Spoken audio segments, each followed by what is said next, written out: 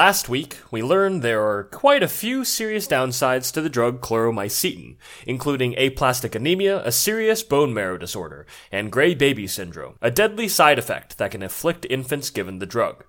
Ironically, all this was not the tipping point for change in regulations. Instead, the first close, skeptical examinations of the pharmaceutical companies were regarding their business practices, specifically with regards to their pricing and alleged collusion. Basically, the drug companies stood accused of working together and unfairly inflating their prices, instead of competing with each other as they're supposed to in a free market. The markup on most drugs at the time was absurdly high. One example I found cost about 14 cents to produce per unit, but was sold for $15, an approximate 10,000% markup. Most companies don't see markups past 100% on their products today, and that's even on the high side. So all this definitely raised red flags. In September 1959, Senator Estes Kefauver of Tennessee announced that the Antitrust and Monopoly Subcommittee would hold hearings investigating the drug companies. I had never heard of Kefauver before, and I'm guessing you hadn't either, but he was very big news at the time. During congressional hearings, he became famous for questioning mobsters while in the Senate. In 1952, he ran for president, and in 1956, for vice president. Kefauver was well known as someone who did not get along well with big business, and so this move was very on brand. For the next 10 months, Kefauver oversaw the questioning, which, again, was initially aimed at huge profit margins being problematic. Although that was where they started, soon they were discussing intellectual property reform. Kefauver took serious issue with the fact that some drugs were being given patents and trademarks without evidence that they, actually worked, or that they were even new drugs at all, which seems kind of like common sense as a standard for what should be given patents and trademarks. Over the course of these hearings, a slew of witnesses from pharmaceutical companies were called to testify. One of them was Harry Lloyd, the once salesman and now CEO of Park Davis. He was called to account for the cost of chloromycetin and with how it had been promoted. He came off as very arrogant and argued a whole lot of semantics with Kefauver, which definitely did not look good. Most of the witnesses floundered in general, and painted a generally dismal picture of the pharmaceutical industry and its representatives. Haskell Weinstein, a former medical director of Pfizer, was quoted saying, "As a physician, I blush with shame at the quality of some of the studies done by my physician brethren," end quote. And he pointed out that the FDA was not actually required to document efficacy, a common misconception at the time. We take this for granted today, and as it turns out, some people did even before it was actually true. In September 1960, the hearings were done, but the topics of drug pricing and monopolies had fallen to the wayside. Instead, the committee pushed to increase the authority of the FDA, requiring proof of efficacy and safety of all new drugs. In 1961, Senator Kefauver introduced Senate Bill 1522 to enact these measures into law. The next 7 months were spent adjusting the bill. No surprise the FDA was a big supporter of increasing its own power. Who would have thought? What was surprising was that many of the largest pharmaceutical firms, excluding Park Davis, probably because Lloyd was still ticked off at Kefauver, were supporters. I think there is some logic to the support, though, since these big pharmaceutical companies might have reduced competition, if only the drugs that actually worked were allowed to be sold. Drugs that work tend to require a lot of research and a lot of investment, which big companies can best finance. It was probably still in self-interest. Meanwhile, in opposition was the American Medical Association, or the AMA for short. If you'll recall last week, I explained that at the time, physicians were very adamant that they have full autonomy, and that still applies here. The AMA objected to the idea that anyone could possibly know drug efficacy besides the physicians themselves. Despite a lot going for the Senate bill, including bipartisan support, it was slowly being dismantled in committee. But as I mentioned last week, one last tragedy will change the outcome, worse even than aplastic anemia and chloromycetin's link. It wouldn't surprise me if you've actually heard of the drug called thalidomide, so well known as the tragedy we're going to talk about. It was known in the US as Distaval, and it was a useful anti-nausea drug, already widely used in Europe at the time. In 1960, the company Richardson Merrill was trying to bring thalidomide to market in the U.S., and had placed an application with the FDA. They expected a fast turnaround given the aforementioned use in Europe. At the time, pharma companies were allowed to contact the FDA reviewers directly, and so they pressed one Dr. Frances Oldham Kelsey for approval. She was a veteran pharmaceutical reviewer at this point, and so was not swayed, and requested studies on animals, toxicity, the effects on pregnant women, since it was intended for use as a cure for morning sickness, among many other documents. Richardson Merrill instead sent anecdotal evidence, and what Kelsey described as, quote, an interesting collection of meaningless pseudoscientific jargon apparently intended to impress chemically unsophisticated readers, end quote. A sick scientist burn if I've ever heard one. Every 60 days, Kelsey sent another letter to Richardson Merrill because the way the FDA worked at the time was that if a reviewer failed to act on an application within 60 days, it was an automatic approval. Richardson Merrill never provided any better evidence because it didn't exist. In November 1961, about a year later and many, many letters from Dr. Kelsey later, Richardson Merrill began to receive reports from Europe of phocomelia, known colloquially as seal limb, a birth defect that caused stunted arms and legs, fused fingers, and death, with mortality rates for the condition at about 50%. Before thalidomide, phocomelia was incredibly rare, with less than 1,000 cases worldwide. From 1954 to 1959, 8 German pediatric clinics had reported no cases of phocomelia. In 1959, they had 12. The next year, in 1960, that jumped to 83, and in 1961, that number jumped further to 302. All of the mothers of the deformed children had taken thalidomide, and it was quickly determined to be the culprit.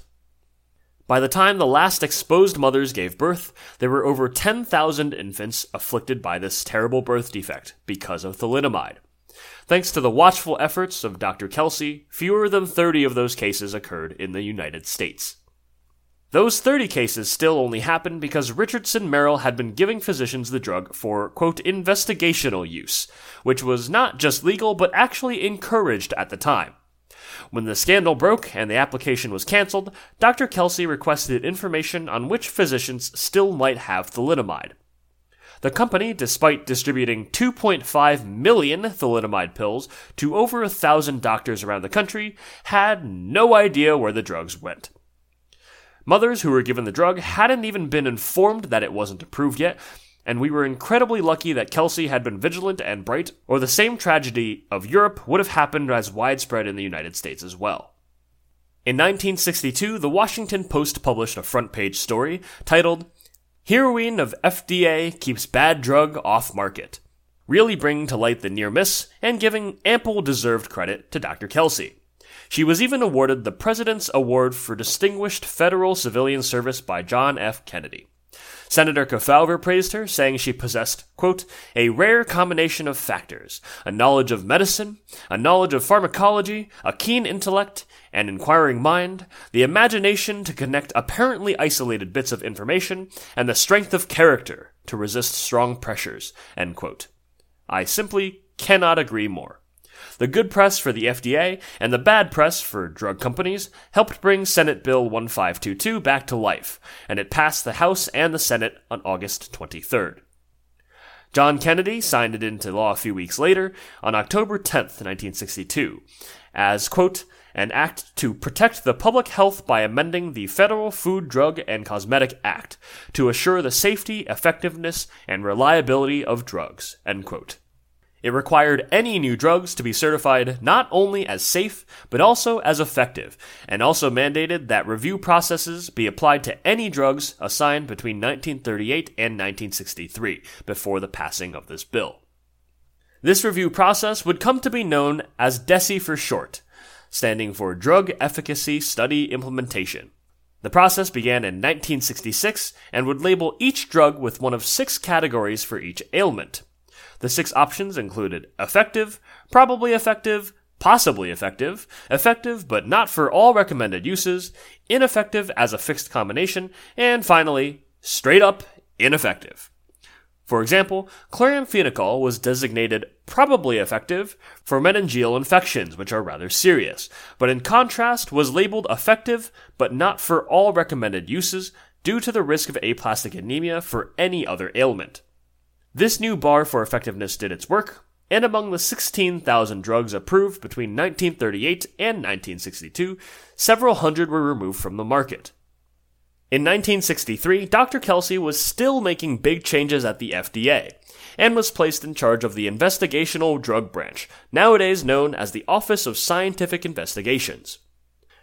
Her job was to turn the vague language from the law, which required substantial evidence of effectiveness that relied on adequate and well-controlled studies, into true and actually useful definitions.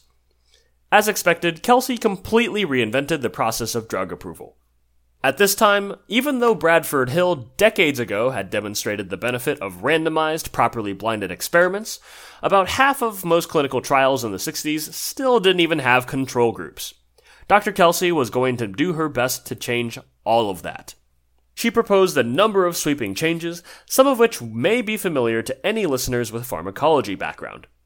New applications for drugs would require a dossier with information about animal testing, the manufacturing process, and the mechanism by which any new drug worked. At any institution where studies took place, an independent committee would have to approve the study, making sure it had more benefits than risks, that distress for subjects was minimized as much as possible, and that participants gave informed consent, a relatively new concept at the time. That basically just means patients know what they're getting into. Kelsey also proposed a new 3-phase clinical trial structure. Phase 1 would be used to determine human toxicity, where dozens of subjects were given higher and higher doses of the drug to establish a safe range. Phase 2 would increase the subjects to the hundreds and be used to demonstrate the therapeutic effect, and compare the drug to existing treatment, or placebo if none yet existed. Finally, Phase 3 would establish the drug's value in practice, with safety, effectiveness, and dosing schedules all being investigated, but now with several thousand subjects. Bonus points in the approval process were given for better study design, including randomization and blinding. I'm certain Bradford Hill would have been proud. These new standards would change the medical industry dramatically, and shifted massive amounts of power from pharmaceutical companies to government regulators. Government regulators now had real ways to prevent drugs that shouldn't go to market from making it to the public. And on top of that, they had real, scientifically sound standards to compare new drugs with. Kelsey's work was a huge deal, but also did have a few drawbacks. In order to bring any drug to market now, there is now huge upfront cost of discovering and manufacturing drugs, but on top of that, a new heavy cost to testing. It changed the balance between risk and reward in searching for new treatments significantly, and tended to encourage investment only in treatments for large, widespread problems in order to increase the chances of reward and return, whether it be better patient outcomes, profit, or both. Chloramphenical's failures, in combination with the thalidomide scare, some coincidental politics, and one Dr. Francis Kelsey, pushed the FDA toward what it is today, and changed the standards of drug testing in the United States permanently. These frameworks more or less persist to this day. And next week, we'll speed through a few decades and bring our overarching antibiotic narrative into the present era. Like always, thanks to my editor, Jojo Tang, our cover artist, Angie Lee, and Muse Open for our theme music. If you can, please throw a rating or review my way, or a like on any of our social media, or email me. I'd love to hear from you. Also, just a heads up, I'm currently in the process of moving across about half of the United States, so bear with me. It's possible I may not get the next episode out on time for Monday, due to lack of consistent internet access while I'm driving, and time. But I will still do my best to make it happen. Thanks for listening.